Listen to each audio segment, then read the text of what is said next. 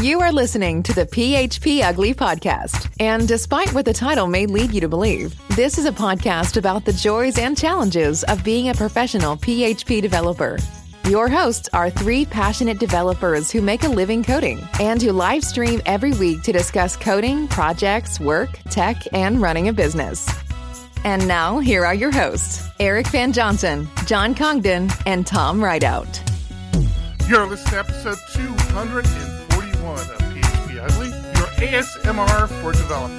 But you know, not as sexy or calming or pleasant, but we do make noises that some PHP developers will appreciate. I'm your host, Eric Van Johnson, and with me is John Congdon. This template is used by integration test only. And Tom Rideout. Listen carefully. That's ASMR. perfect sound. Have you Perfect guys sound. been following this ASMR thing on Twitch? Not on Some Twitch. new thing? It's not. I don't know if it's new on Twitch or not. I pop onto Twitch. I've gotten where I hit Twitch now pretty much every day. There's a few developers I follow who stream during the day, and there's been this whole thing going on in Twitch with these hot tubs and these ladies in hot tubs. It's usually ladies. Occasionally there's a dude, and I don't understand it. I mean, I'm a dude and I understand it, but it's like the amount of viewers they have just boggles my mind. Well, today, Twitch will suggest streams to hit, and today, none of my streamers are streaming, so I'm clicking through, and I'm like, what is? I noticed a few streamers tagging it ASMR, and I'm like, ASMR? What is this? Somebody put up a stream in their backyard and just listening to leaves and stuff? What is it? I click on it. There's this whole thing right now on Twitch under ASMR of these ladies licking these ear microphones and whispering in them. And it's it is bizarre. And it just breaks my heart because the streamer I was watching was actually a pretty, I forget her name exactly. Careful. But you've seen her tweets a lot. She's this developer who makes these funny TikToks. But she was on there doing some JavaScript, and she goes away, and she had and she's one of the more popular female developer streamers that I watch. And she had I think 50 people watching her. These people doing these ASMR streams are 30, 40,000 people watching them. Yeah. And I'm like, what world do we live in right now? Why is this going on? I watched it for 30, 40 minutes. I mean, this is crazy. This is nuts. Also, I mean, kids these days will not get off their phones. It's driving me crazy. Mm-hmm. It's not just kids. I don't get that segue, but okay. Oh boy! I think Thomas is just trying to ring the internet. Should we at least tell people what ASMR is instead of just rambling about it for 5 minutes? Oh yeah, I forget what actually. Sarah just posted in a Discord at discord.phpugly.com if you care to contribute. And oh my gosh, it's popping before the show even started. There's so many people in there. I know, there's a lot. You should join us and chat. So it's autonomous sensory, what's this next word? Meridian response. Meridian response. So yes. When I see that or when I hear about it, I think of the sounds of rain or these ambient noise streams you listen to. It's not quite that. The idea was originally that some people, they get a tingling sensation in their body when they hear certain sounds, and so people started recording just videos of them making sounds into microphones, and it became a weird quote-unquote not sexual thing on YouTube, and then it turns out that Twitch, a platform designed for teenage boys, has a lot of teenage boys on it who would love to see girls make weird sounds and splash around in hot tubs. Yeah, it's disappointing. Very disappointing. Is my mic doing the thing again where my voice is deeper? I see Buttery says that doesn't sound too bad to me. Yeah. What can I say? I finally hit puberty. The other testy finally dropped. Well, let's talk about that. Let's not. Let's think of anything else to talk about than that. How about your weeks? How were your weeks? Does nobody want to know why I opened with this template is used by integration test only, or should I just move on and pretend that I never said that? That totally is where I was about to take it, John. Well, let's hear about it. Let's hear about your week and about what the hell that means. My week's been good. I'm still loving event sourcing and unit testing. Got to help somebody, a good friend of mine, with some testing earlier this week, which was a lot of fun. He must be a weak developer if he needed your help with something. We got you straightened out. Got to teach him a few tricks. Yeah. Not only did he help me with testing, but it was testing specific to Livewire, because I wanted to start. I had the idea of, okay, this client I'm working on, again, very cool person, very, very open to me doing my thing, and I appreciate it, and I'm having such a blast. Not trying to hijack John's week here. But I started thinking, I'm like, man, I'm doing all this cool Livewire stuff. I really need to write tests around it so that if something goes sideways, the first reaction is, well, it must be Livewire. So I started writing Livewire tests, or tests around all my Livewire components, and I pulled John in. I'm like, John, I need some help, and we hashed it out for about a half hour, getting a few things to work, and it was fun. So I actually wrote some tests, Livewire tests. Did you continue past that, or did you, once we hung up, you just stopped and moved on? No, I deleted all those tests we wrote. I'm like, nah, I don't need this. It's fine. I got plenty. No, I didn't continue, but I have it on my plate to do. I have one more component I need to do, and then I'm going to write tests around that component. And I actually have another component I need to backfill as well. So what are you using for testing Livewire? PHP unit. Oh, okay. Livewire has tests built into it. Speaking of, never mind. That was a weird transition that didn't really help because I was talking about the wrong library. So I'm going to go back to that later. The whole "this template is used" thing. It's great that people have integration tests. It's understandable to have a template that is used only in integration tests. But if you're a big company, say HBO Max, you probably don't want those going out to everybody. Well, why would that actually happen? Yeah, we signed up. Like, my wife signed up for HBO Max because the kids wanted to watch something, and I guess it's included with our HBO subscription. And so yeah, today, just before the show, I got integration test email number 1. This template is used by integration tests only. And I'm like, okay, so big companies have mistakes too. It's like somebody screwed up their integration environment. Oopsie. We had a bit of an environment problem this week. Mishap? What was that? Yeah. Just one of those things that you get the company-wide policy email that says, like, hey, testing on every single thing, don't screw around. Also, no one but me has permission to do a lot of these high-level things now. And, put the fear in people. It was a fun one. Been very busy. Been writing lots and lots and lots of tests. Integrating with APIs, doing the whole thing. It's so weird working on a really well-written code base because you think, like, yeah, this is going to take... That feels perfectly normal to me. It's, well, you should see this code base because you would just look at it and go, ugh. Like, everything is just so polished and perfect, and it's really stunning. It feels sometimes like it slows things down. You can't just write something and push it out the door the same day, but the quality that you get out of it is so impressive. So I've been doing that. I've been upgrading my code quality and my tests. You getting more comfortable in the code base? That was Quite a huge concern of yours. Yeah, quite a bit more comfortable. In the areas that I'm working in, there's definitely black holes that I haven't seen yet. It's scary, but yeah, I'm getting much more comfortable with it. That's good. Glad to hear that. You see, John, you bring it up, and all of a sudden the topic is trending on Twitter. We have that much clout in the social webs now. You just mention it, and everybody rushes to Twitter and starts talking about it. Or maybe it was there before. I don't know. Yeah, because we've been streaming for more than 2 hours now, of course. Yeah, we just got to have our hot tubs. Yeah, Darling Data on Discord is asking if anyone uses PHP Stan, and I have not used it. I've seen it. You say that they make an amazing test to PHP Stan and PHP Unit. I always looked at it as one or the other. I've never really thought about using them in tandem. Yeah, what does PHP Stand bring to the table that's different?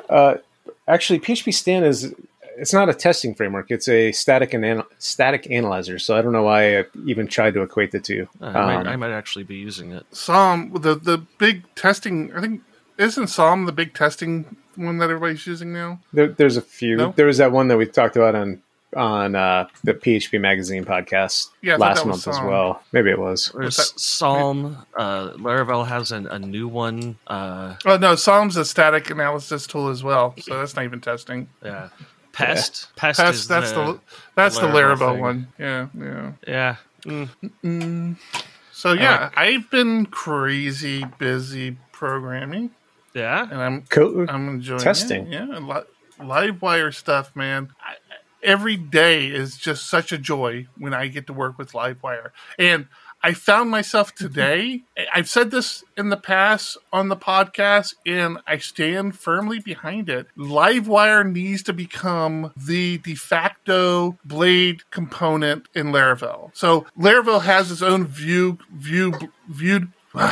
component that you can use, which is essentially kind of like Livewire, minus all the cool JavaScript-y stuff you can do with it. And I had started using that in this project before I went to Livewire because I wasn't sure where they stood on it. And I talked to the client. I'm like, hey, I'd really like to...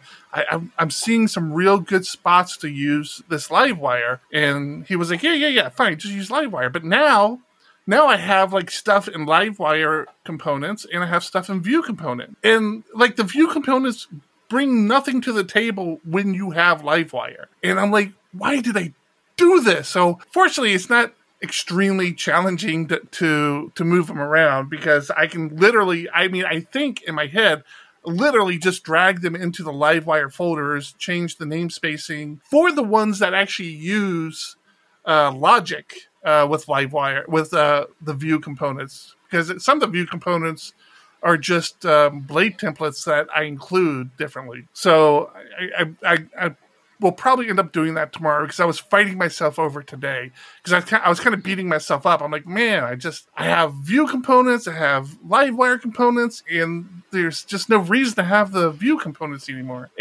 I still say Livewire should be the de facto Vue component library in Laravel. Period. End of story.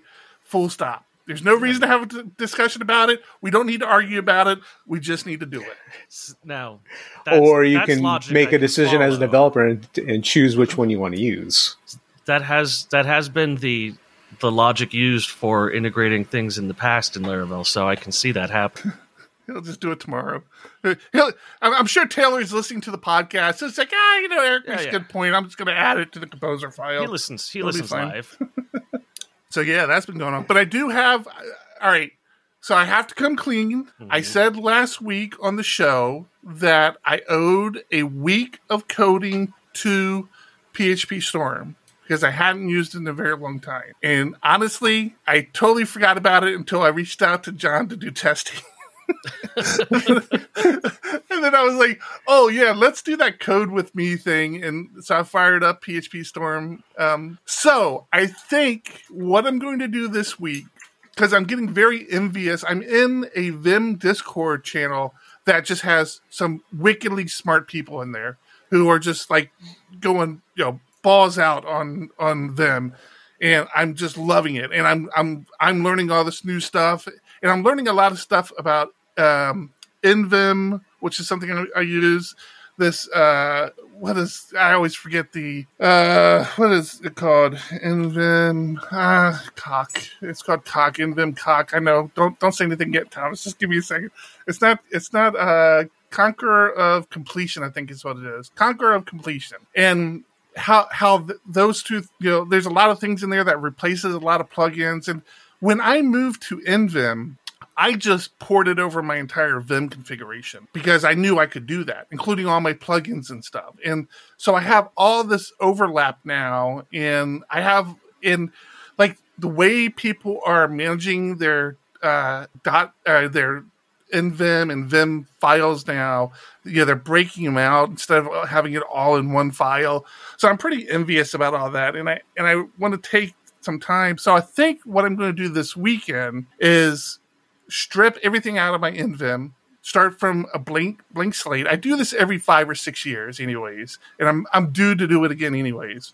So I'm going to start from a blank slate. I'm going to kind of start following some of the direction that this Vim people have been giving, and try to strip down what I'm using and why I'm using it, and really get an understanding of what I have baked into my system without adding plugins, and then start to build up from there. And while I'm doing that, I figure next week will be my PHP Storm week, because, it's going to take me a while to really understand what I'm doing with some of these new tools and Vim and all of that. So, yeah, that's my plan. So I'm confused. You're stripping all the plugins out? Me. Yeah. Yeah. Basically, I'm going to take everything out. I mean, plugins, all my configurations, all my shortcuts, all my Vim bindings. I'm going to take everything out and then start adding stuff back, because, I know what I use. Like, that's muscle memory to me now. I know what I need to have. And I'll start to slowly add those as I realize they're missing. And then, like I said, only add plugins where I'm sure that functionality hasn't been integrated with the stuff I'm using. I mean, the Conqueror of Completion, this is one of the parts I'm a little confused about. I'm hearing people say you don't even need Conqueror of Completion anymore, because the language servers that you can tie into, I'm like, that doesn't seem right to me, but I could be completely wrong. That's the sort of thing, like, I want to find out what I have and what I really need, and make sure that this thing is that will kind of sharpen tool, that sniper scope, everything tweaked exactly how I want it tool that it is. So yeah. So that's my plan. I want to hear about that. What? Tom's got his little disclaimer he throws up on the stream now. That is not a disclaimer. You just saw that? That is a flat out statement. I do want to see what you come up with. I do need to tweak my Vim a little bit more, but I don't use it for my development. I do use it remotely when I'm editing, usually in production, because, that's a thing. So it might be nice to have those tools set up and ready for me. I like this. I don't know that I would. Bold new John voice. This kind of sexy, isn't it? Deep baritone. I'm used to it. We get it in meetings every now and then. So I thought it was just a Zoom thing. I don't exactly get what I was it. about to say. This is the first time it's happened on Skype. Normally it's only on Zoom. So now I'm a little worried. I've been having so many issues with this stupid machine, and audio was a big one. I blew up at Eric last night. I was ready to do a fresh install of the entire thing because I couldn't get my headset working at all. I fought it for an hour, and now I'm having these issues. It's driving me nuts. And then I'm tailing Varlog, and I'm seeing messages like, your system is too slow. It's like, oh my gosh, I paid way too much money for you to be telling me my system is too slow. I get these messages from John. John rarely talks to me after 3 o'clock, sometimes 4 o'clock. And I started getting these messages from him last night. He's like, I'm done with this system. I'm throwing it out the door right now. It's gone. There were a lot more expletives in it, though. Yeah. Way more. That's what I said. I said, so there's an M1 chip in your very near future. Is that what I'm hearing? Mm-hmm. Delicious M1 chip. If Docker performed better, I would go back to Mac. Oh, really? Docker performs great. Not. There's a native build now. I'm using it nonstop. I use it all day. I used it all day, but it wasn't very performant heavy. I mean, it didn't perform great. It was slow. I mean, I knew I had to wait for response. Yeah, it easily added 1 to 2 seconds per page request for me. Mm-hmm. It was horrible. I wouldn't. I mean, I think I don't think I would ever not have my Linux machine.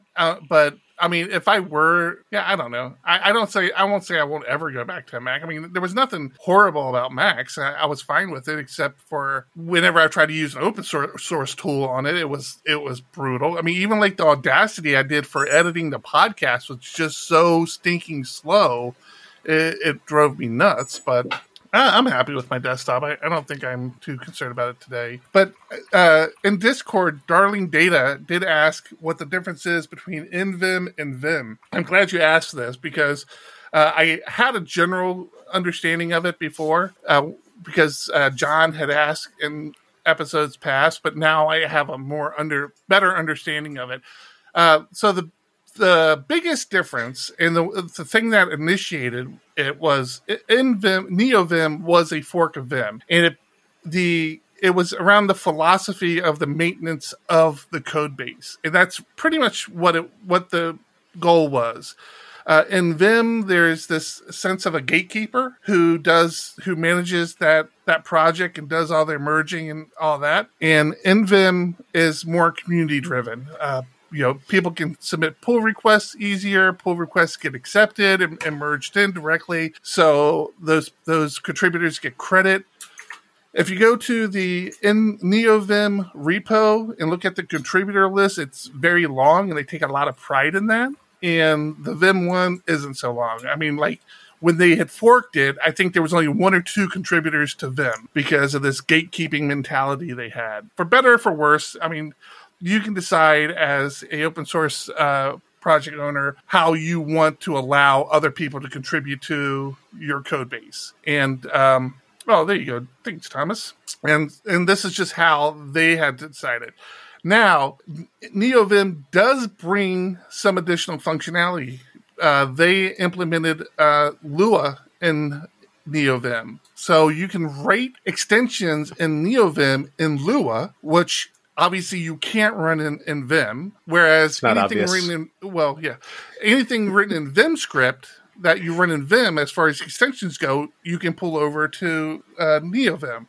That might change in the future. They're introducing a new Vim scripting language, so who knows? But Lua makes it much more approachable for people to write extensions for NeoVim. So there are more. I feel like there are some interesting extensions packages coming out in NeoVim that you're not seeing translated to Vim. And then you can even use Lua. So I was talking about my key bindings and the fact that I just had pulled over all my key bindings from my Vim days. You can write your key bindings and write these little scripts of functionality in Lua for NeoVim. So it does bring some additional things to the table. I don't know how much I want to buy into that. I have already bought into using some Lua extensions, like Telescope was the big one. That was like, if you ever used Vim and you used like Nerd Tree or anything like that, Telescope is just so much nicer. I really enjoy it. And I've been trying to shy away from that because I'm like, if I ever have to go back to Vim, I would like to still be able to just port my stuff back over and not have to figure out a bunch of stuff that, I can't use this extension. I have to rewrite this key binding because I wrote it in Lua. So I don't know. I don't know where I'm at with that, but I've been using NeoVim for about a year now. And pretty happy with it. I mean, and I haven't even been taking advantage of the extra perks that come along with it. So those are the two big differences. The hard part would be, like you said, jumping from machine to machine. If you don't install it on all your remote machines, because we have servers all over the place, and if you're so used to it the way you have it on your machine, it's not going to necessarily translate. Mm-hmm. Yeah, I'm still waiting for you to get onto the VS Code thing. It's so nice. What? Vim and Feel VS free Code? to have that conversation. No, just VS Code in general. I mean, I spent a little bit of time this week streamlining it, just getting my actions in it a little more smooth. And to never leave the IDE to do all of my administrative stuff, like handling Jira tickets and pull requests and stuff like that. It's so nice. And you can do that in PHP Storm, as far as I know. Yeah. PHP Storm was never as fast as VS Code is for me. VS Code is just so fast. But I'll take your word for it. After you talked about VS Code, I said, well, I should fire it up because it's been a long time since I fired it up. And it took me like 45 minutes to finish getting all the updates and restarting. And by the time I got to a point where I thought I could use it, I'm like, I'm done with this already. I'm already not that interested. Yeah, listen, but I'm gonna hit. I have an update I agree to with install you right now. I'm going to click restart to update. Click I agree with you, Thomas. I think VS Code is a great product, especially for people who don't have the money for an IDE. Opened and done. Or, that's it. Yeah. So I have no problem with VS Code. Tom, you were a PHP Storm user for years before this, right? 8 years, yeah. So what's your big takeaway? PHP Storm versus VS Code. So I explained it to a buddy of mine this way recently, is that because VS Code is like an Electron, basically an Electron app, then you can manipulate anything in JavaScript, which is the first thing that they're teaching people in school nowadays. So everyone who's going to university for comp sci or basic, programming stuff, they're picking up JavaScript, looking for something to do. They've got their IDE in front of them, and they just start writing a thing for their IDE. So there's so many extensions out there. Now, granted, it's not a curated list like PHP Storm's extensions are. So there's a lot of cruft, a lot of stuff there that you don't want to get into. But there is something for everything you could imagine doing in the IDE as an extension. Just there and waiting for you to end. It's very, very impressive how well it all works. So what would be an example of an extension that you can't do in PHP Storm? I wouldn't say can't do, but I will say that in VS Code, I have the Atlassian plugin, the Atlassian toolbar. So it gives me access to all of my Jira integrations, Bitbucket, pull requests, all of that stuff. And in the footer of my IDE, I have a bunch of hot links to everything that's related to the project I'm currently working on. So if I need to pull up the ticket that I'm working on and see the text of the ticket, I can just click the ticket that's on the bottom of the screen there. If I need to switch branches or it tells me if I'm synced with the server. I feel like Tom is at the stage where my mom was when I'd go out to Arizona. I'd fire up their browser. There'd be like 4 or 5 toolbars.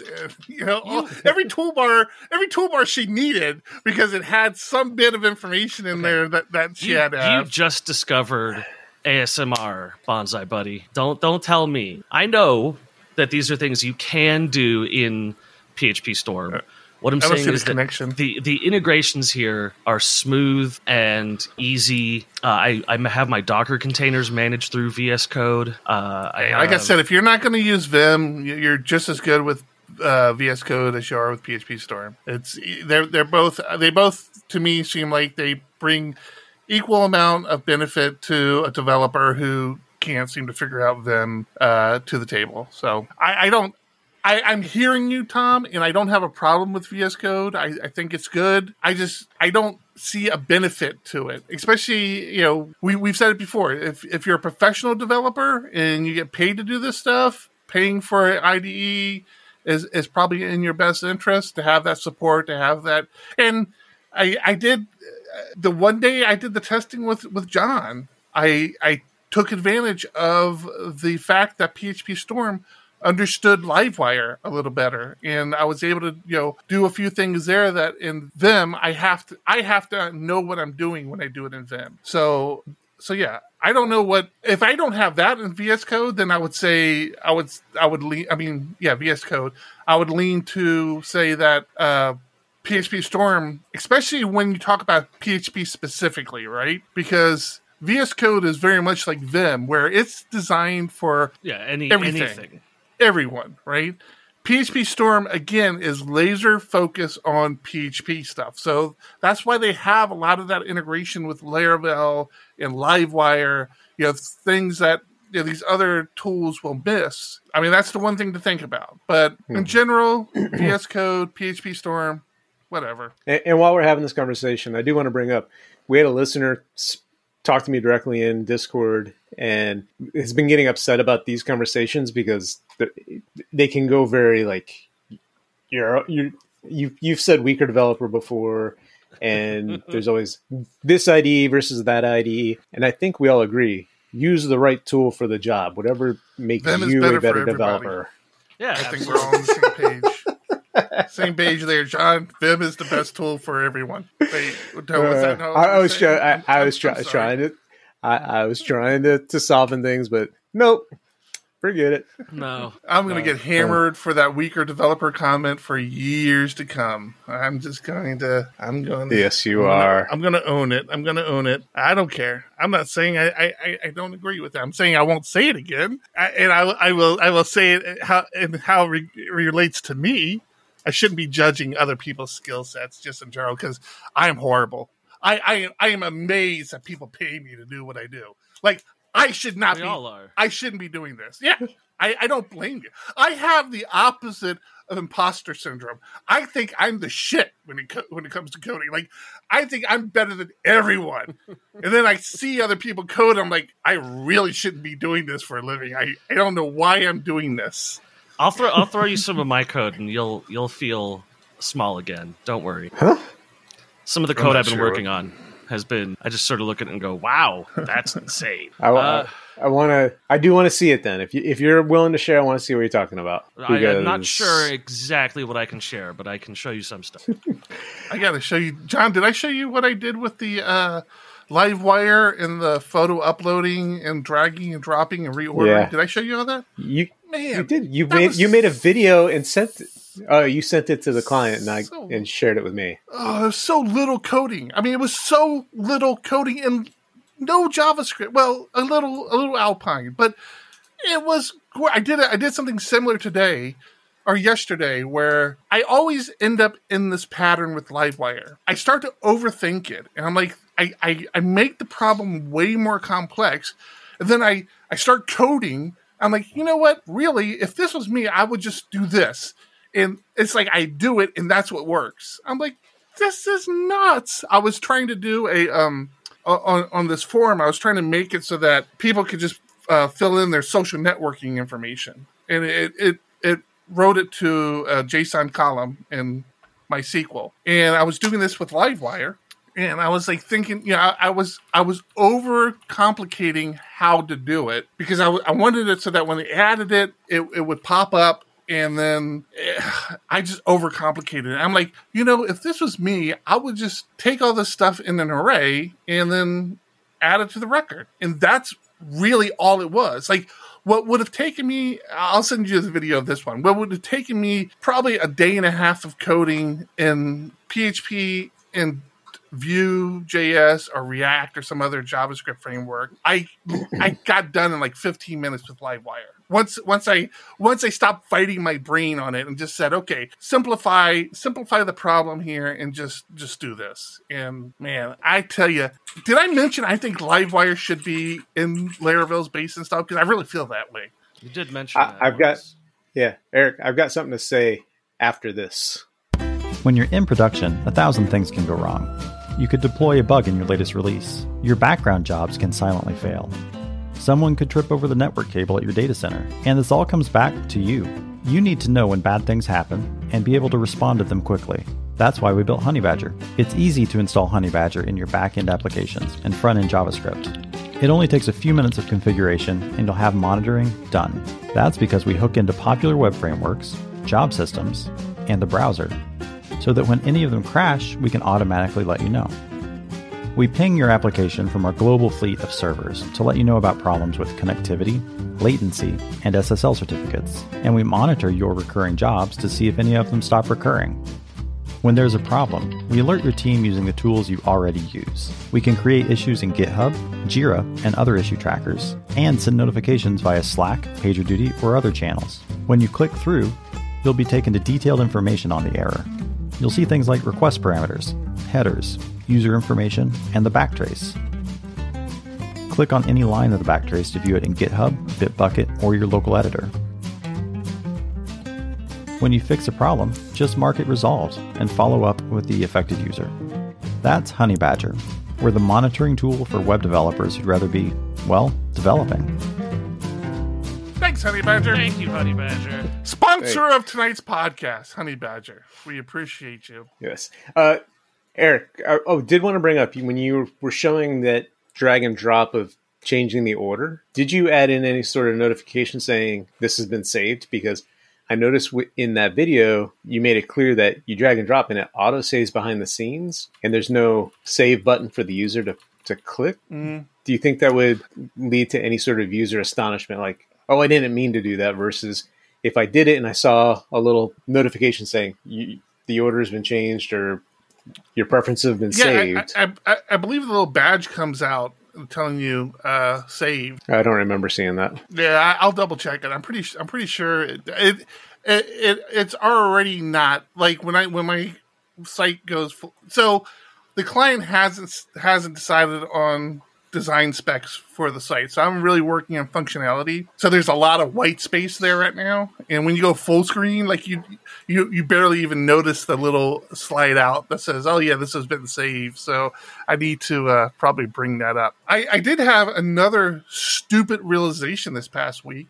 And I feel completely dumb for doing this. And if anybody's been trying to use Tmux because I've been talking about it and felt like you couldn't do it because you didn't have it, you couldn't use your mouse anymore, because that's how I've always used Tmux. John mentioned last week that with the mouse that we use, you can do this like spin on it, and it'll keep spinning, right? And I knew exactly what he was talking about. That was me. No, it was John, right? We both talked about it. Yeah. Oh, okay. And I remember thinking, well, shit, that's actually one of the things I miss in Tmux, because like when I was tailing a log file and I needed to go back, I would just spin my little mouse wheel, and it would just go, it would scroll all the way back, and it was kind of fun, right? And now in Tmux, because this is the way I've always used Tmux, there's a key combination you hit, and then you basically have the Vim bindings. You can do Control U to get jump up a page, jump up. That's always the way I used it. And I thought to myself, I'm like, man, I wish I could use that little spin mouse in Tmux. That would actually be kind of cool. And I looked on Google, and like it was one setting in my Tmux conf file, and now my Tmux has like complete mouse support. I don't know why I would need that, but like I have complete mouse support in Vim. So not only can I scroll my windows, which I couldn't do before, and I just always accepted that as part of Tmux. It never really bothered me. Not only can I scroll my windows, but like I can click on panes. Like if I'm on one pane, I can reach for my mouse and click on another pane. Again, I don't know why I would do that. It just baffled my mind. It's like I can't believe I never looked into this, because I've had friends who wanted to use Tmux but couldn't abandon their mouse. Like they wanted to use their mouse, and I'm like, I've always been like, I'm sorry. I mean, it's not a mouse supported platform. You just have to do your keyboard. Sometimes I do forget how new you are to Linux, because that kind of stuff is like just inherent to the very core of everything that Linux does. Like, I am absolutely not new to Linux, so fuck you for saying that. I've been using Linux for before you were potty trained, mister. So fuck you. I just never used my mouse. So finish your statement, and then I'll say fuck you again. Sometimes I forget how foreign the idea of a mouse cursor is to you. Is that better? It's the fact that the fact that it's within a Tmux session, which is different. Well, so, okay. It's not obviously Linux has mouse support. It's a windowing system. Yeah. My introduction to Linux was when I was 14, and I built a Gentoo system from stage 3, which is like basically starting off the hardest way you could possibly start off. And like when that fails, you have to go to another machine and start an X Windows session on the other machine, but point it at the new machine that you're building. Mm-hmm. Because X Windows is completely pipelined. It doesn't matter what system you're on. It doesn't care what system you're on. You can connect it through SSH or Telnet even. Like it'll connect through anything. It's a fully piped system. Yeah. And so I used to pipe my I used to run a X Windows server on my Windows machine, SSH to my Linux box, and pipe the GUI back to it. Mm-hmm. And so you just didn't think about Tmux having mouse support? I never used mouse support in Tmux. No. It never occurred to me even to try it. I just never like the mouse to me was what I used in a browser and on Windows machine. I didn't use it at the command line. I didn't in the terminal. I never used a mouse. It never occurred to me. And for the record, as it happens to be, I got started with Slackware, MySQL, and PHP all at the exact same time. I've been doing obviously not Slackware anymore, but I've been on Linux, Unix sort of machines, MySQL, and PHP for all the same amount of time. Yeah. Not very good at any of them. So, does your mouse have a ball in it? Like, let me see. No, just a finger. Just a bird. Just a finger. Yeah, Just one bird. I got a PHP question for you guys and people in Discord, since we've got a lot of Discord people in. I thought I had a use case again, using Livewire. I was overthinking something, but I almost used the Laravel. Laravel has a map function that you can attach to a collection. Are you familiar with this? John, I don't think you'll be familiar with this. Are you familiar with this, Tom? Say this one more time. I'm familiar with it. I'm familiar with it in collections in general, not necessarily Laravel collections. All right, collections. Okay, so there's the map feature you can attach to a collection. Okay, you're familiar with that. Yeah. When do you use that, and what's the difference between using that as opposed to a for each? Because I thought I had figured it out today, and I'm like, I can still do that in a for each. Like, why would I use the collection map instead of a for each? It's very similar to a for each versus a for loop, where it's just doing one of the steps for you. In a for loop, it's you have to count how many elements are in your array or whatever. In a for each, it does that. It's more elegant because you're passing in a callback. You can chain things together, so you're often going to chain your map and filter and other. Laravel's collections do a for each as a closure, so they're very, very, very similar. But map is looking for a successful match on some value first, and then making a chain. Versus for each. Map? Map. Yeah, in Laravel's map. I'll pull up the documentation. And map and map returns a collection, right? You're making changes to the collection and then returning that collection. You're not returning that collection. Let me ask you a question. Changing the collection. Yeah. Let me ask you a question then with the map. In the map, the only thing you can change is the collection. And what I mean by that is you can't create, or can you? This is my question. Can you create another value within a map that then you access outside of that collection? It is you ultimately get a new collection. It only applies to the collection then. So I was wrong. It's not modifying the collection. It's returning a modified collection. So you have your initial collection and you have the result collection as separate entities.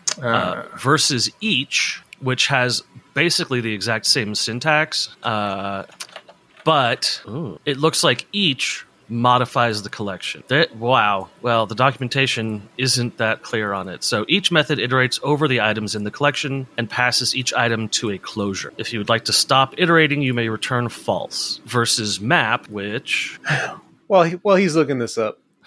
Remember earlier in the show, I'm switching topics now because this is boring. Earlier in the show when I got all confused about, we were talking about PHP unit and I went to say something and was very befuddled. Yes. Next week I will have stuff to contribute to the show.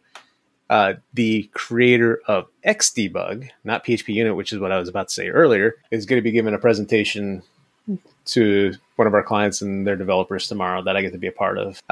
Mostly around Xdebug Cloud and just using Xdebug in general. So that'll be fun, and hopefully I'll have some cool stuff to talk about around that next week. So John, since you brought it up, you made an interesting statement about my video I shared with the Livewire and the photo organizing, drag and drop organizing.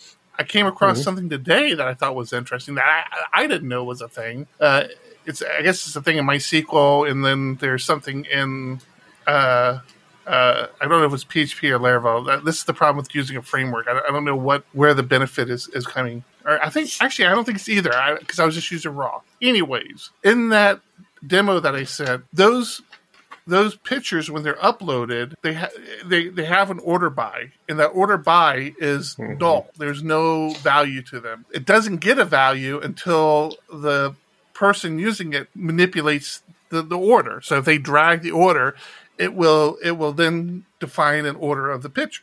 So I had an interesting problem, right? Because if you if you had you can only have 4 pictures uploaded at one time, right? Or I think 5 pictures uploaded at one time. If you had 5 pictures uploaded and you set them in order, then it doesn't matter if you drag one or if you drag all 5. The moment you drag one, it'll put everything in order based on how it is on the screen. And then if you delete that one and you upload a new one, but you don't change the order, that new one has a order by value of null. And the problem comes into play because the first image in the order is what's known as your primary image. And so this is the one that has like a big picture, and then the rest are like these supporting images. And I had an issue where I'm like, okay, if they upload another one and it has null, I'm doing an order by in my Eloquent call, and it's like it's going to put the null before number 1 because it's null. And I couldn't figure out. This is actually why I started looking into the collection mapping and the for eaching, because I'm like, okay, I'm going to have to loop over this whole goddamn collection, figure out if the order by is null, and if it's null, drop it to the bottom of the collection. And I was overthinking it. Are you aware that there's actually a MySQL command that you can run that when you call order by, you can tell it to put the null stuff after any numbers? I did not know that. I didn't know it either. It was the coolest thing too. As you started saying that, I was racking my brain. I'm like, there's got to be some way to do that in your query, but I didn't know it was as simple as an order by. So the method I ended up using was the one that a lot of people went with. I tested both these methods out, and they both work. So there is a is-null command you can add to your query, and that will then just say, okay, if it's if you have this is null, then I'm going to put your null stuff at the bottom of your list, not at the top of your list. The cooler one, I thought, was that you could do a order by. So normally you do order by order. Field. Order by display order, or whatever you call it. Right, display order, yeah. If you put a negative mark in front of that column name, it automatically does it. I'm like, bullshit. There's no way that works. And damn if that doesn't work. I was so excited to find that. It's shit It doesn't like work, or it does work? It does work. It's shit like that is why I get so excited about coding every day. It's like I'm always finding these little things. It's like I've been doing this long enough. I hate that because it's like an Easter egg. It's like you have to know to put a negative sign there versus some other command that makes more sense. Yeah, and that's the big thing. It's like if another developer comes in there and sees that, they'd be like, "How is this not erroring out? He has a syntax error right here. Let me just take that negative out of there." There's always the just default the column from null to 999 or something. That was going to be one of my solutions. I'm like, oh, I just change the default to 10 because, like I said, they're limiting them to 5 now. They might extend that limit, but I couldn't see them extending it over 10. 99 would have probably even been better, but yeah. All right, I gotta go check that out. That sounds cool. It was cool, yeah. See, now I do a lot of if null stuff in my SQL statements. I'm looking over the Pipe Operator V2 RFC by Larry Garfield. Might have heard of him. Larry, you know Larry. Yeah, there's some promising, cool stuff in there. It's not up for vote yet, but it is classic 2/3 majority, and it allows you to pipe instead of nest in the same way that you normally execute object-oriented stuff, self-referential object-oriented stuff. So when you have get the current user's shopping list and the most expensive item out of it and the promotion for that item, right now it's one gigantic line of nested code. Piping it, you can just pass one value to the next, to the next, to the next. It's very interesting. I was scrolling back. Somebody had asked about object-oriented programming in JavaScript earlier. Where did they ask that, hit that? It was at Discord. You know how to get there? Discord.phpugly.com. He said, I've got a real concern about object-oriented programming in JavaScript. I'm almost 4 months on front end, but still got the question, how to use object-oriented programming in front, or where use it, or advice. Didn't make a whole lot of sense. Use a library or like a framework. Don't try to write native JavaScript object-oriented stuff. Yeah. So let me ask you this question. That's a nightmare. Because we brought this up. I get asked a lot what draws me to Livewire, and I always tell them that I'm horrible at front end. I try to pick up a few JavaScript frameworks, and although a couple of them I got, but none of them stuck with me where I could just like pick it up and just start using it. I'm a PHP developer. The more stuff I can do in PHP, the better, and Livewire allows me to do that. Let me ask you, both of you, because you both use JavaScript frameworks, correct? Yeah, You. a little. Yeah, a little, okay. What separates functionality, what delegates functionality to the JavaScript framework and not the PHP framework or code? Context switching. Context switching. Native JavaScript context switching is a living nightmare. And when you have to write code that says this dot me equals this, so that you still know what this is when you go one further object down in your list, it's a living nightmare. You can't. This is the thing: is that jQuery was great, it was amazing because it kept you away from the context of the current thing that was being executed and just said, I get what you're working on. Keep working on that thing. But you could still pass context around. You could pass context around. But native JavaScript context, it's a nightmare to try and handle, in my experience. I'm sure someone will tell me I'm an idiot. But yeah, like Sarah Goldman says here, JavaScript's notion of this binding is bad and it should feel bad. It does feel bad. It feels terrible. Or it laughs at you, one of the two. There are several IDEs that will apologize to you when you start referencing this, and they'll say, I know I shouldn't interfere, you're programming right now, but this is going to be bad. And by this, I mean this is going to be bad. It's terrible. Eric, I completely missed what your question was to get him started down that rabbit hole. What does a framework provide? What does a JavaScript framework provide? No, not what does it provide. It's if you're a PHP developer, if your team are PHP developers, you're creating an application with a PHP core, but then you throw a JavaScript framework on top of it. What decision process are you making to say, okay, I'm delegating this logic to the JavaScript framework or JavaScript in general? It doesn't have to be a framework. I'm delegating this to JavaScript. I'm delegating that to PHP. I'm delegating this to JavaScript. It's just like if it's front end, it's JavaScript. If it's back end, it's PHP. Business logic, authentication, data manipulation are all back end. PHP. Is it though? Presentation. Yeah, absolutely. Presentation is front end. Where was your question there, Eric? Data manipulation. So this is where I started going off course a little bit with Vue.js. It seemed like I would struggle to say, okay, of course, I'm always terrible at coming up with examples on the spot, but data manipulation seemed like it would be one of them. It's like, okay, do I want to manipulate the data here? And like validation is an example that would get me, right? Because it's like my JavaScript developers would be like, well, I'm doing validation. I'm like, okay, great. You got to do validation because JavaScript's the front end. So we want the validation for the feel for the user, but I still need my backend developer to do validation because that's where it counts. Yes. Yeah, you need it's like, okay, why, it just, I don't know. It just seemed like that was duplication of work. And then, like I said, there would start to be certain aspects of it where it's like, okay, it seems like I can delegate that to JavaScript, but I really probably should keep that in PHP world. There are times where there will be duplication, but the front end is a nicety for the user, where the back end is a requirement. It has to be there. Absolutely. Validating. No, I totally validating. Yeah.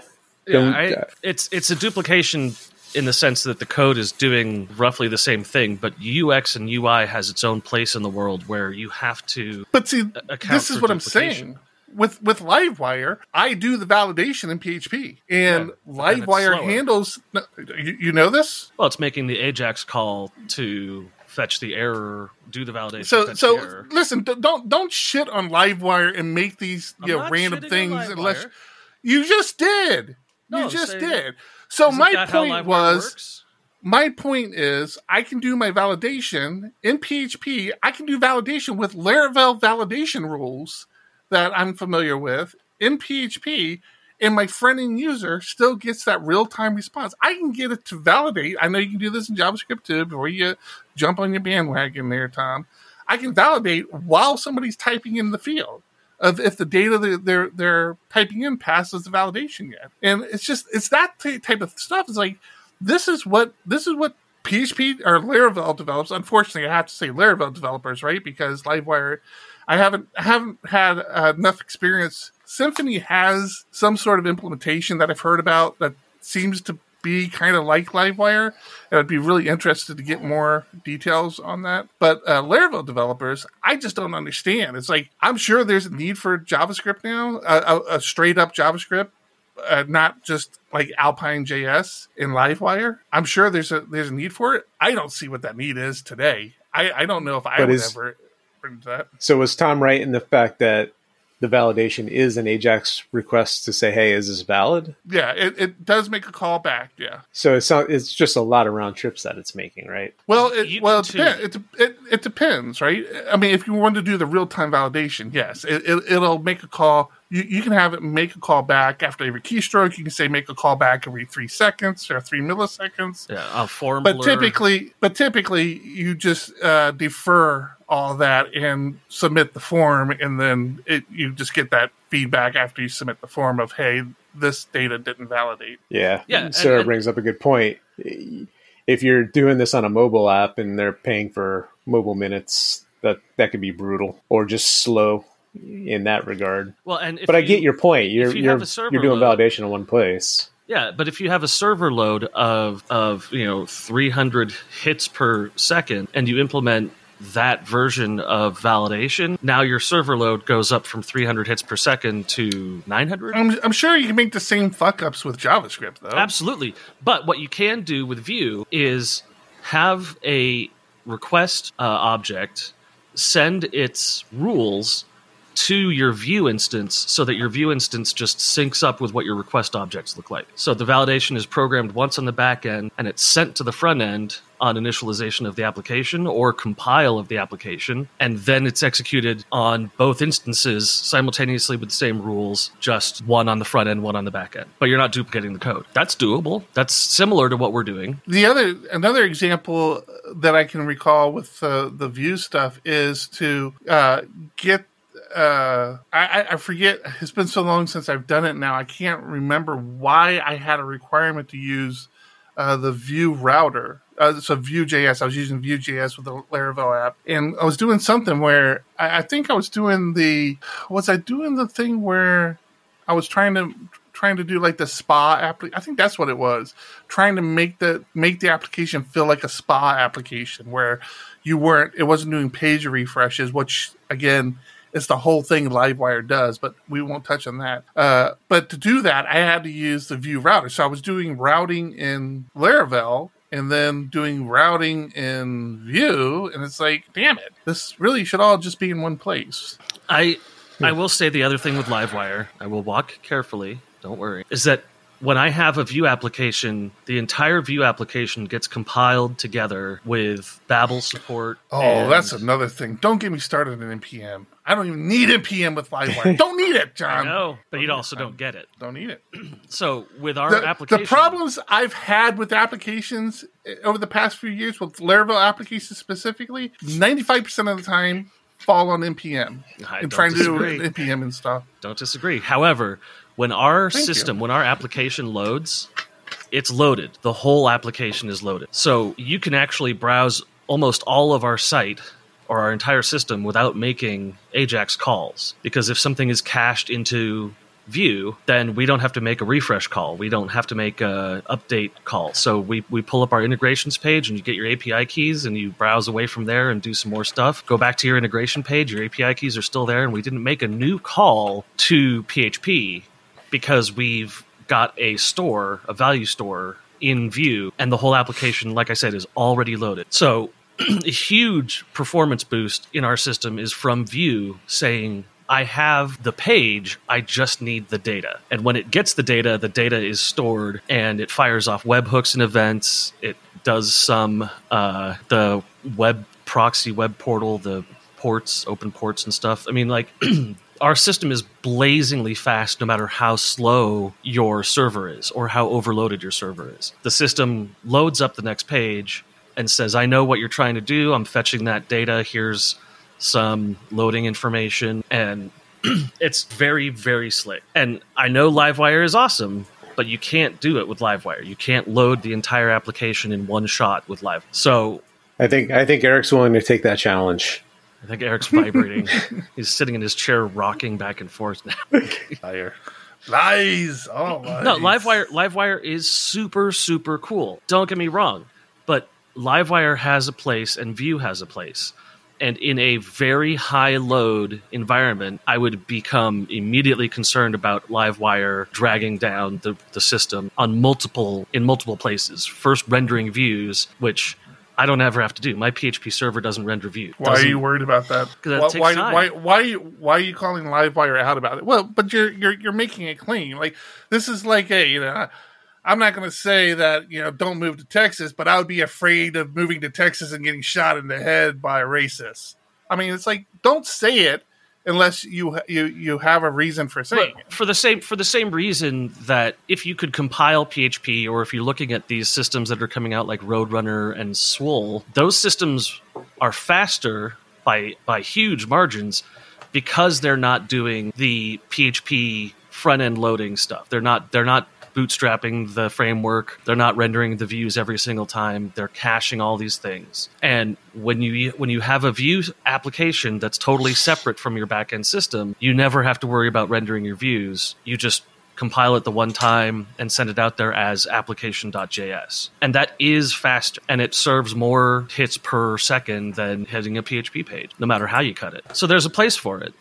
But I'm currently working on building a system that could get hundreds of thousands of hits per second, and we need that separation of the front end and the back end. We need to know that the API is not dragging because the front end is rendering stuff, or because there's constant communication between the front end and back end that shouldn't be happening or doesn't need to be happening. So when I'm writing that application, I say this stuff does or doesn't belong in the front end because I can compute it on client side or pre-compute it with compiling, or I want to get an application out quickly, which is what Livewire really is for, is rapid software development. Eric looks like he's going to murder me.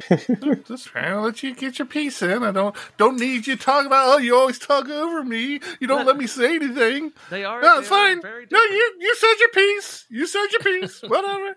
I don't agree with you, but that's nothing different. I think Livewire is awesome. I think them is awesome. Piss off. I don't care.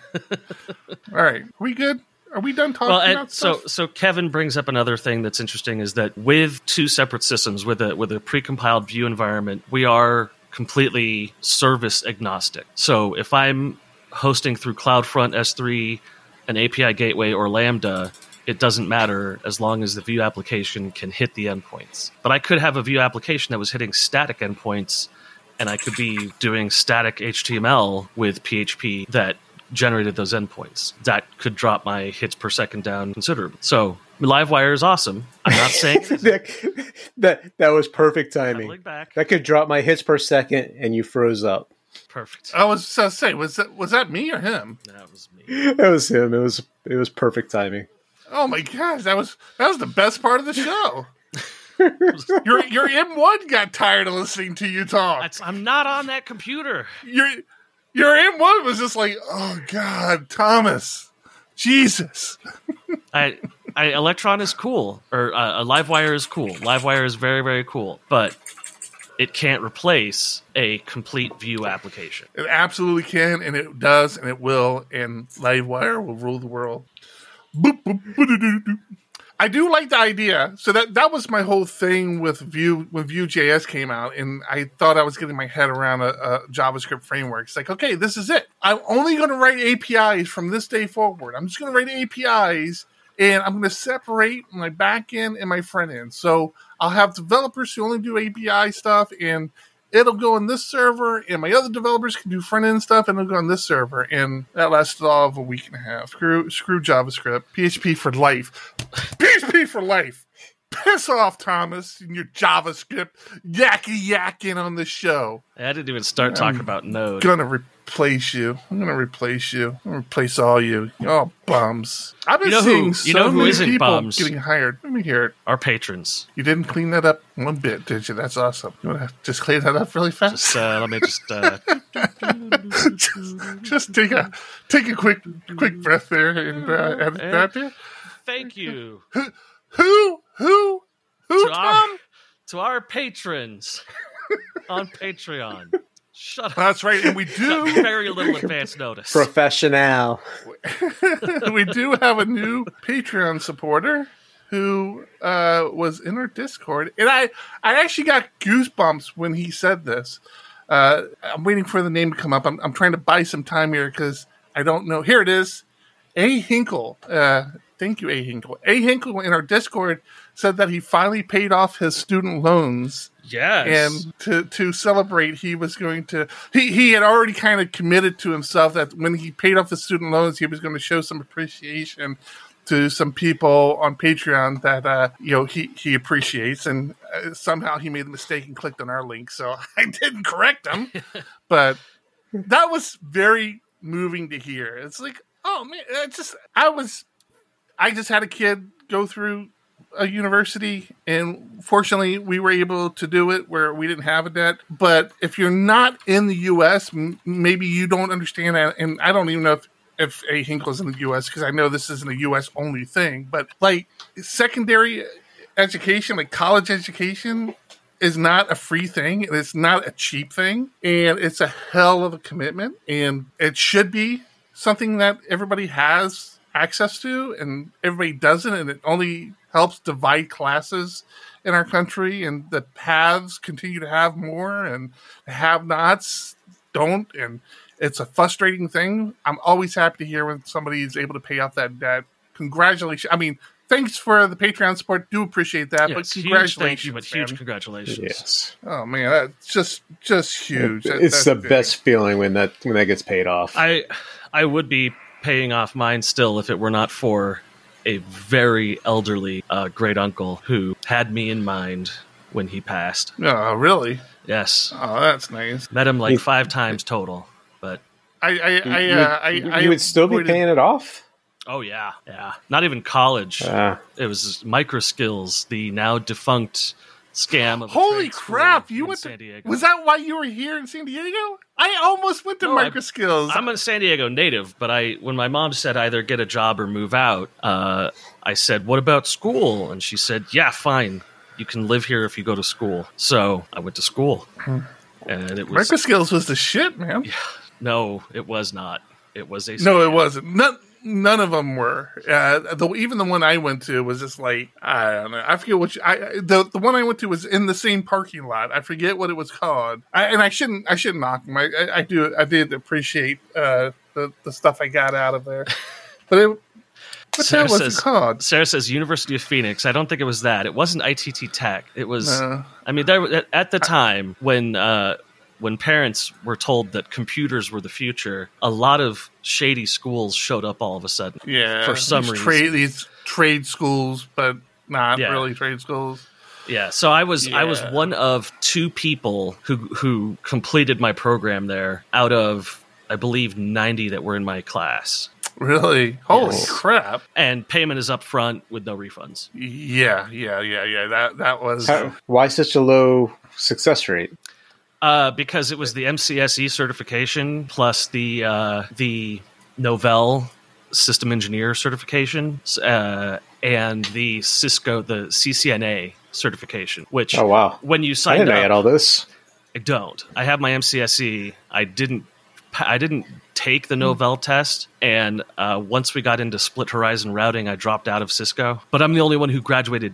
Out of 2 people, graduated any of the courses. Because when you signed up, they told you, yeah, MCSE, that's easy. Oh, no problem. Who's going to worry about that? You can pass that, no problem. And they started with the A+ test, which had you repairing printers, and that trimmed off about 1/3 of the people already. New Horizons. That's what I did. I did New. Apparently, they're still there. New Horizons is still there. I just looked them up.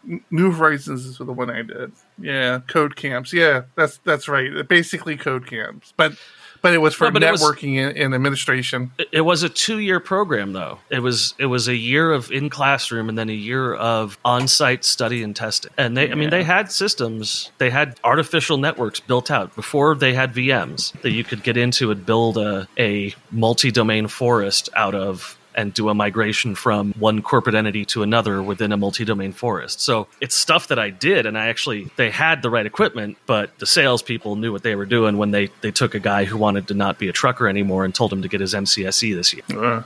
That was crazy because I was working.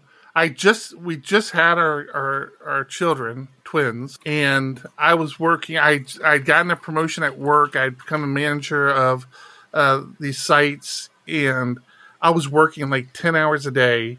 I'd come home to watch the kids for like an hour or two until my wife got off work. Then I'd go to this training from 7 at night until like 7 to 10 or 7 to 11, and then wake up at 5 o'clock the next morning and just do it all over again. And oh man, holy crap, that was fun. I'm happy it's behind me though. All right, I think we are at a good place to call it a day. I feel like we actually talked about things, and we have reputations to uphold of being a bullshit podcast, so not like some other bullshit podcast that's obviously stealing our formula. Thomas is. I can never let you go quietly. You want to end the show nice and smooth, and I can never let you do that. All right, that's it. Episode 241 is in the books. I'm Eric. I'm John. I'm Tom. Keep it ugly. 1, 2, 1, 2, coming off the top, y'all know how we do. Listen, I'ma drop a freestyle you can cherish. I'ma send a shout out to the host named Eric. Yo, he's never on some average shit. You know Eric, he stays loud and passionate. I'm about to break it down for y'all with the clever song. Yo, shout the host named Thomas, cause he's never wrong. Yo, shout to John, you know that he's smart and quiet, unlike my freestyles, which cause a riot. I'm about to do it like this, cause the people love me. Shouts out to PHP, the ugly. It's called ugly cause it's not professional, but I'm about to come through and bless it with style. So let's do it when I'm spitting, I perfume the room. Yo, the segment of the show is called Doom and Gloom. That came from Thomas. Yeah, can nobody go beyond this? I get the mic and then I'm about to keep it like a promise. Yeah, and y'all know we fill them up with anguish. We talking about the PHP, the programming language. About to break it down, no exaggeration. What do y'all do for a living? Web applications. Okay, I can dig it, my words spray tight. They getting together on the Thursday nights. Yeah, when it comes to rhyming, you can call me the new dude. I spew true lyrics while y'all broadcast on YouTube. So let's get it, you know my lyrics are major. All up in the comments, they got plenty of haters, but they doing what they doing. Keep it ugly, we ending every show with the saying it's lovely. Let's go. Yeah, come on.